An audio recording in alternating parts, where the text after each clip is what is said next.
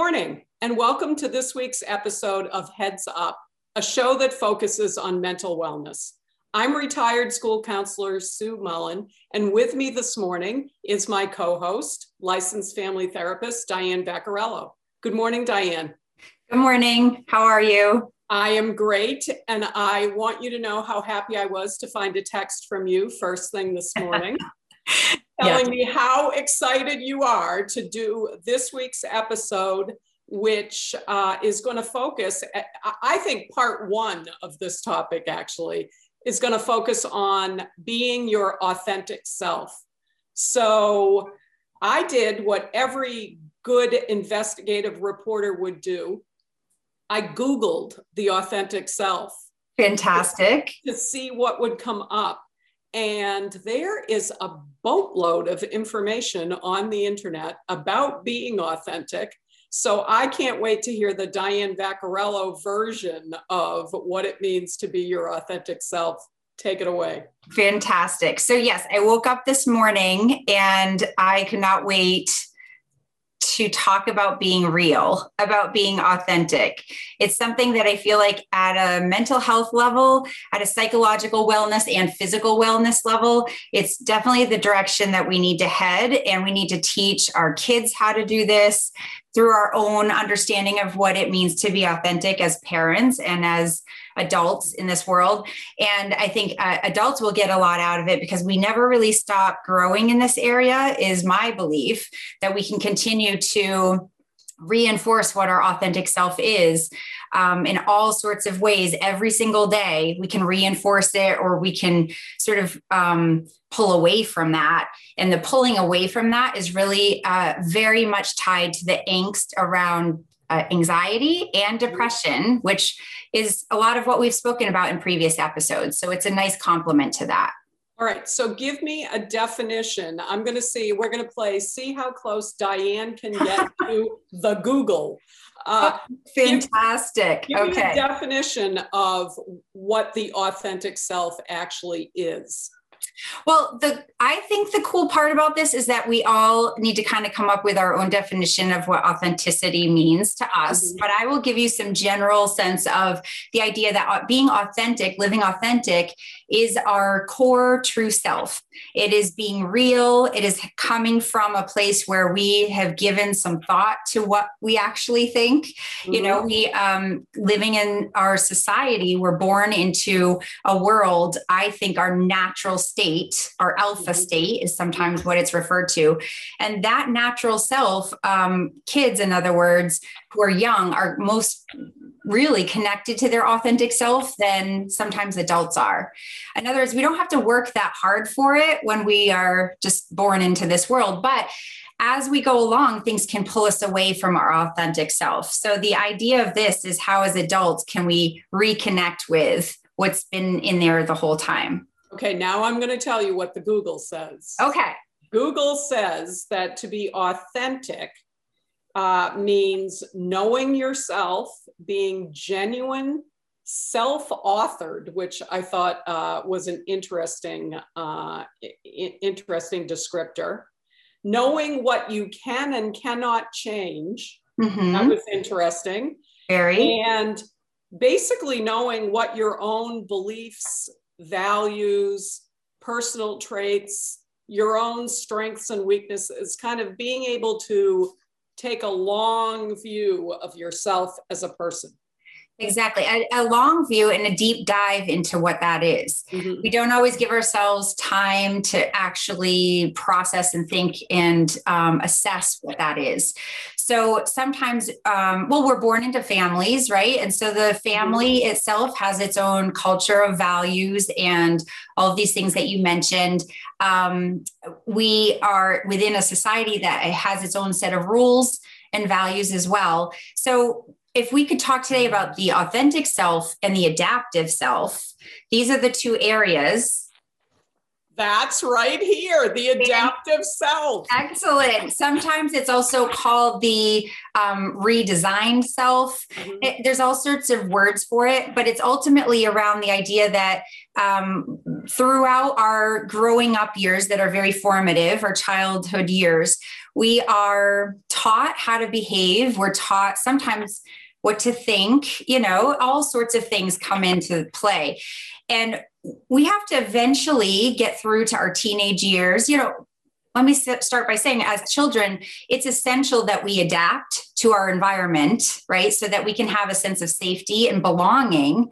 That sense of belonging is super strong. We're social creatures. And so that sense of belonging sometimes guides our adaptive self, meaning we have to come up with different adaptations in order to stay belonging with our tribe, with our group. Let me ask you this. Mm-hmm. Are we born as blank slates?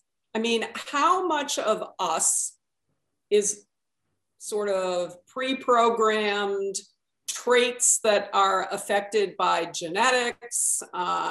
What exactly is that sort of original self? So here's where, you can read a lot of contradicting information to this or supporting information to this.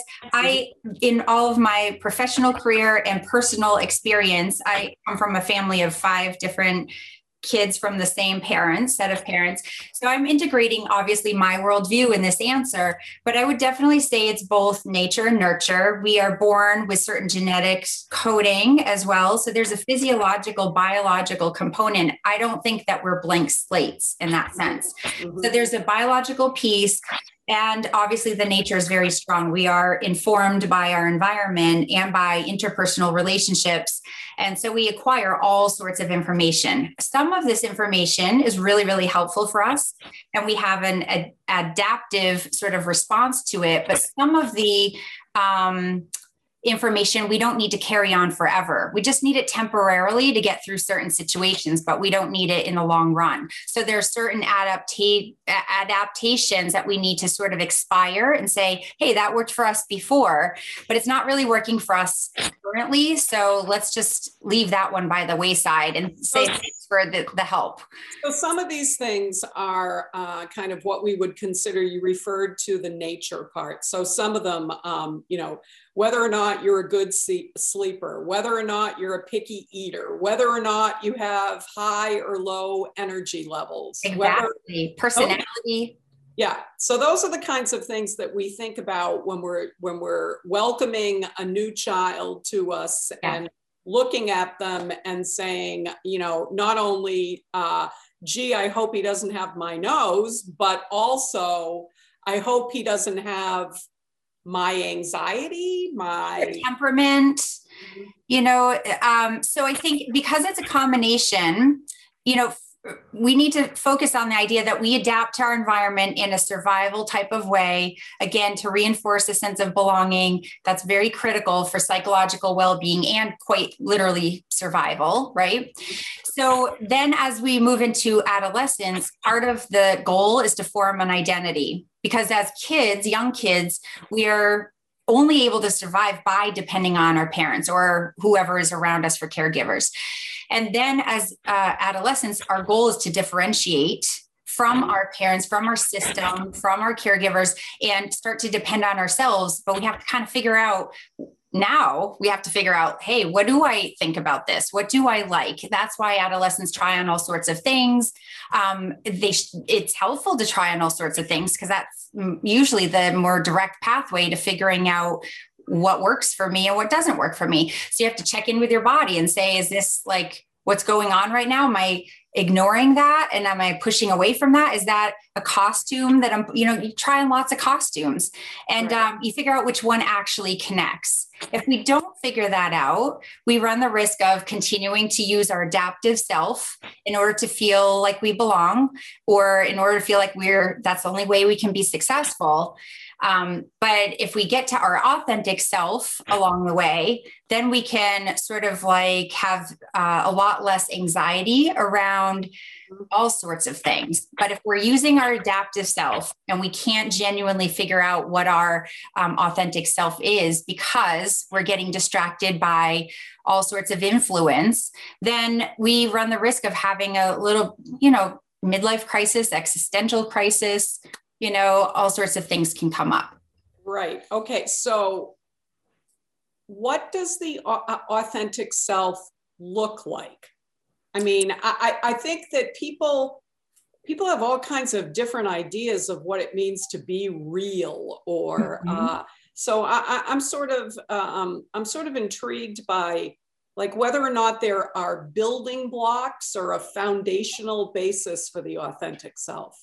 There are definitely guidelines, I would say, in terms of bringing ourselves into that space. And part of it is being truthful to ourselves first and foremost, but definitely to other people as well. If we are not being truthful, even tiny little lies that might seem insignificant will start to sort of counteract that authentic self feeling. And we'll basically, what we're telling ourselves is showing our real self or a real opinion or a real thought on the matter is going to cause us some risk perhaps, or that we just can't quite, that we're not good enough actually, and that judgment around us not being good enough comes out in this sense of lying. And if we subscribe to that over and over without doing something about it, then we start slipping back into an adaptive or a persona self. Right. I'm kind of fascinated by your use of the term lying, because I think that when we consider the aspect of lying, we think about it as being intentional. Like people don't tell the truth. People know they're not telling the truth. They just choose not to tell the truth. Right. But when you're talking about lying from an emotional point of view, I mean, sometimes, right, that means holding your opinion and not speaking your truth. Sometimes it means being what we refer to as a people pleaser. Exactly. And that you're kind of hiding what it is that you think and feel and deferring to somebody else. Yes. Exactly. Yes. And that deferring to somebody else sort of, again, sets up this messaging back to yourself that your opinion isn't valid, or that the other person's opinion is more important. I mean, opinions are just opinions, right? The thing is that it can come in very subtle ways, and you could be very comfortable in your living room, for example, and somebody can, send you a message and say, hey, I was wondering if you, wanted to do X, Y, or Z. And the internal subtle angst around the idea, if you say yes, when you actually really don't want to do that, it doesn't mean you don't want to be with that person, maybe, or maybe you don't. But if you say yes, and you actually really, really genuinely don't want to do that, those are the tiny little inconsistencies, incongruities that can lead to other layers of incongruity. And of course, again, we want to belong. We want a sense of, being included. And so that's why it's a constant sort of understanding of what is most important to you in those moments, and being honest. So the goal, I mean, if we look at the sort of the goal of being your authentic self, a number of things come to mind for me. So the goal is to be genuine. The goal is to own your own opinions, feelings, thoughts. The goal is to be able to look at things realistically and accept the fact that you, me, everyone has strengths and weaknesses, imperfections, flaws, right? Yeah, because if we act as if somebody else doesn't, or we act as if we don't, or we grow children into adults who think that they can't show that, and if we as adults don't show that, with our kids, then there is an acquired belief system that the goal is to be sort of perfect, never make mistakes, not show the flaws and that kind of thing. But if we can integrate and realize that, yeah, there are all sorts of imperfections. We're perfectly imperfect, and that is okay and it's acceptable, then we can have a genuine, authentic relationship with someone because they genuinely, authentically accept us for who we are. Then we're golden. We've got both merged together. Does that make sense? Yeah, it does. Yeah. It makes sense. It's just, it seems like a very daunting task to get there. What is it? What interferes with our ability to be this way?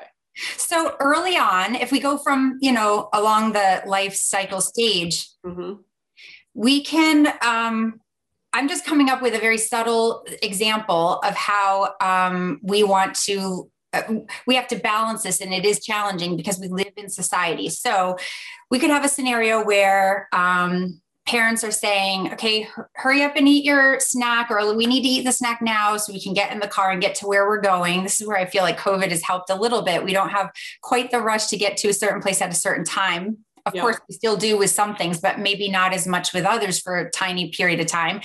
So we end up saying, eat your snack, and then we'll hop in the car. And then the idea is to set it up all successful, right? The kids have gone to the bathroom, their stomach is full, because if we're hungry, angry, lonely, tired, right, that we kind of like are more at risk for sort of other things affecting us. So we try and set it up for success. Along the way, there's all sorts of things that happen where we're basically sometimes saying to a child, eat because we need to go, as opposed to eat because you feel hungry.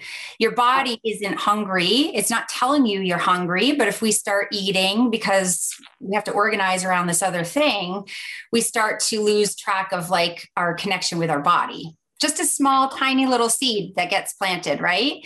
But as adults across the lifetime, if we are then we've had a long day, we're up at night, and we start eating because we're actually not hungry, but we're understimulated by our job or by a certain relationship or whatever. And we're actually eating because the texture, the color, it creates dopamine in our brain. Again, we're connecting to something biological in a sense.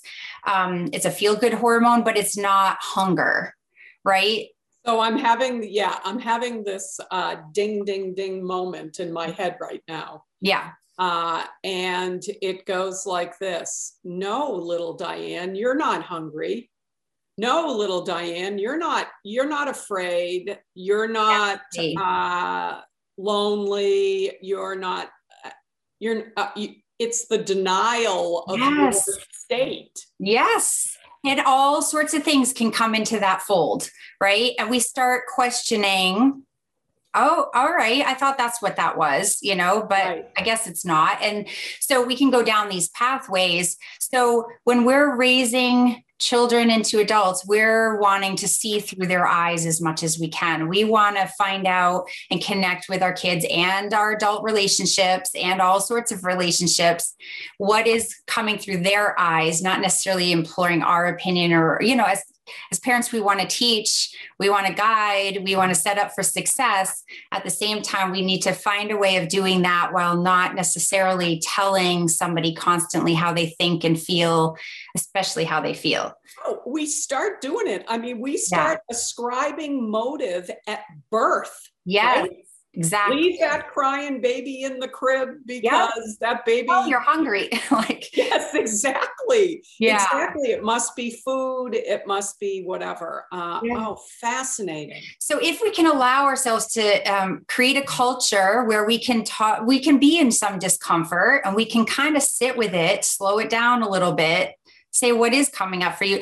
Where do you feel that in your body? Right? We can basically start to reconnect with our true self, with what it is and we can start creating a confident, secure relationship and connection with our self-esteem wise, that we do know what works for us. That's what builds self-esteem. That's what combats depression.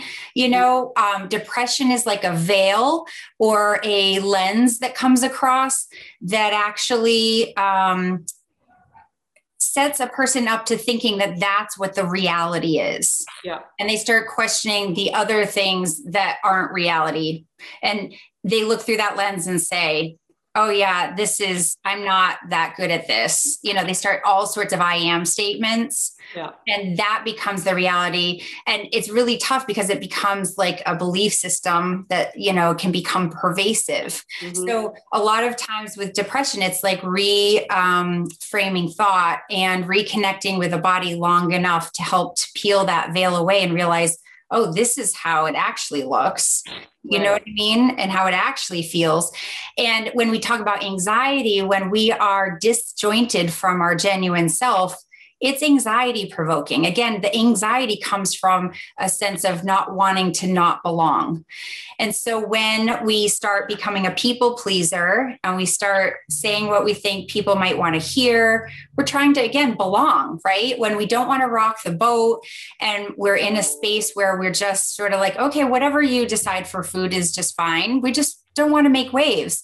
But if we do that for too long and we do that in ways that are really disjointed from ourselves, we start to blend in too much. We become boring.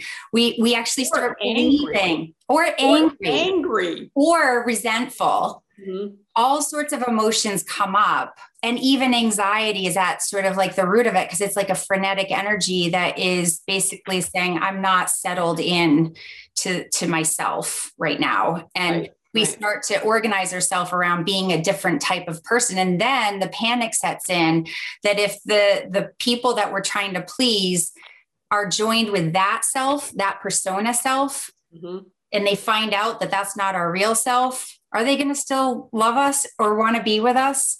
So then you have to worry that you pull that curtain away, like the Wizard of Oz, the little guy back there still cranking away, right? That he's not. It's interesting to me because when I said our viewing audience, if they're tuning in for the first time, they don't realize that this is not a scripted show. We don't set up, but we don't even have an outline when we come into it. It's sort of, let's pick a topic and you do your thing, I do my thing. Let's go with it.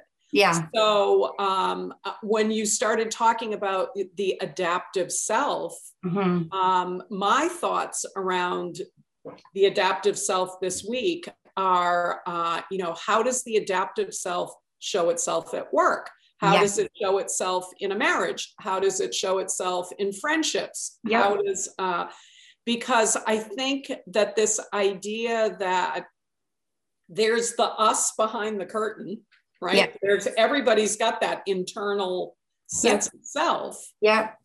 But really the adaptation part has to do a lot with how much do we allow people to see that inner self? Right. And when do we start putting on costumes and hiding things or adapting things? Right. To somebody else? Exactly right. And it can be, again, adaptations can be very important to have, and they've helped us out a great deal because our authentic self got hurt. It got injured. It actually did get rejected or whatever the case may be. But that adaptive self can be a development that's constructed that basically is somebody who's like super organized. I'm just saying as an example, who is, very organized and all pulled together, is acquired because they start getting positive feedback loops created and people are like, oh, wow, that's, but then it's sort of like that becomes the identity that people are attaching to. Yep. And it takes a lot of courage to have a conversation between the adaptive self and the authentic self and reassure that authentic self that I'll still be here if you need me, but I'm going to step back a little bit because I think you can step forward with this person, or you created some different connections, like many layers in bed sheets, right? Like 800 layer per kale or 300 is better than like 100, right? Yeah. You add all these different things to create real sense of security. Let's come out with a little courage and bravery and present from your authentic self and see what happens. And I'll be here if you need me. You know what I mean? So you kind of like have to be encouraging at that level to let your real self come out. I think this information is extremely helpful, if not eye-opening, particularly for people. I'm sure you have family members and friends who say to you, I'm just not happy, but I don't know why. Yeah. Like I've got what I need. You know, I have a roof over my head and food on my table, and you know, people who love me and whatever. But I can't figure out what it is, why I'm not happy. Yeah. So I think this information could be exceptionally helpful to people who find themselves in that situation. Exactly. And seeing that as a symptom of some way of developing this a little bit further, instead of just saying, I've got all of this and I'm still not happy. What is that? Like, what is wrong with me? Right. And just leaving it at that. Right. So we are at the magical 3-minute mark. Okay. It's always when I start, you know, sort of giving you the wink and the nod. I am hoping that when we come back to continue this discussion next week, that I am able to produce for you some, you know, real life examples of when the authentic self might be getting squelched down and what kinds of things we might do about it. That sounds fantastic. I just want to applaud your discretion and draw the audience's attention to the fact that I've got this cat. I've got this cat on my shirt. You really do.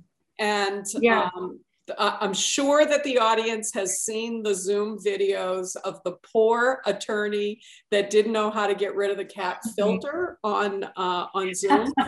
So that, and you know that part of my authentic self is that I actually own this cat. It looks exactly like that. Yes. Yes. And being able to say that on screen, to say, yes, I am a cat person. I love my kitties, is again relating back to this idea of authentic self, being able to own your feelings and your impressions and your opinions. Exactly. And that we don't need to judge somebody who has a cat who really loves them and that they really love their cat. And the cat just wants to reach up sometimes and say, hey, Sue. Right. So, right. Exactly. Yeah. Exactly. All right. Do you have any other assignments for me as we move forward? No, I'd like us to, I'm happy to share some real life examples. I think that would be fantastic. And I'd also like us to each come up with some of our own thinking along the lines of how have we come to understand our own authentic selves, because I think each journey is its own customized approach. And I really am curious if you have anything to share about that. Oh, I have loads to share, because in preparing myself to meet with you this morning, I realized that right now in 2021, I have real life examples of when I haven't been entirely authentic, and it makes me really anxious. Yes. It makes me really anxious. Okay. Great. Until next week. Yep. You have a good one. Thanks, you too. And touch base with me in between if you want. Otherwise, I'll see you next week. Sounds good. Time. All right, Diane. Have a good week. You too. Bye. Bye. So if you're feeling lost and tired, if you're feeling uninspired,